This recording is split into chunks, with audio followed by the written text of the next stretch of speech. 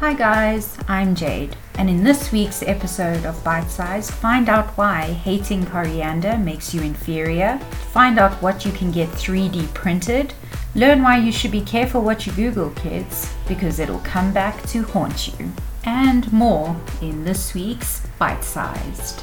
The funniest thing that ever happened involving online ads was when someone who worked on a brand website complained about inappropriate ads appearing on the site. These were of a strip club nature, and the poor soul kicked up such a fuss, but didn't quite understand how programmatic advertising worked. That is, you are shown ads based on your search history. Comedian Eden Dranger gets it.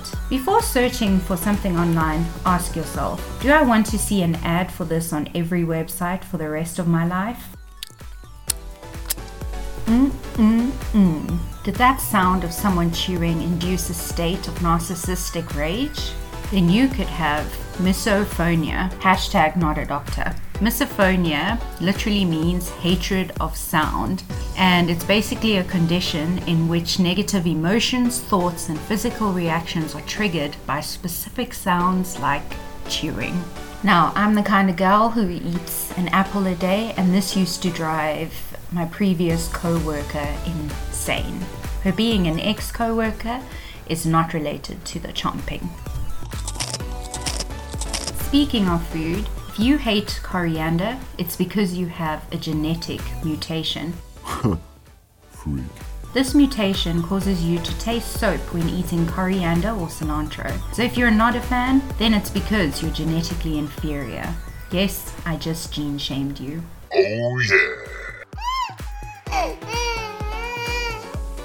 If you are with child, then you definitely shouldn't be hearing crying sounds yet. Putting aside my thoughts on gender reveal parties and pregnancy shoots, things have just gone to a whole new level because now you can 3D print your unborn child.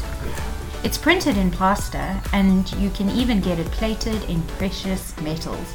But why stop there? Get a bedazzler and go crazy. And that's it for this week's Bite Size. Thanks so much for listening. If you like what you're hearing, please subscribe. Sayonara until next time.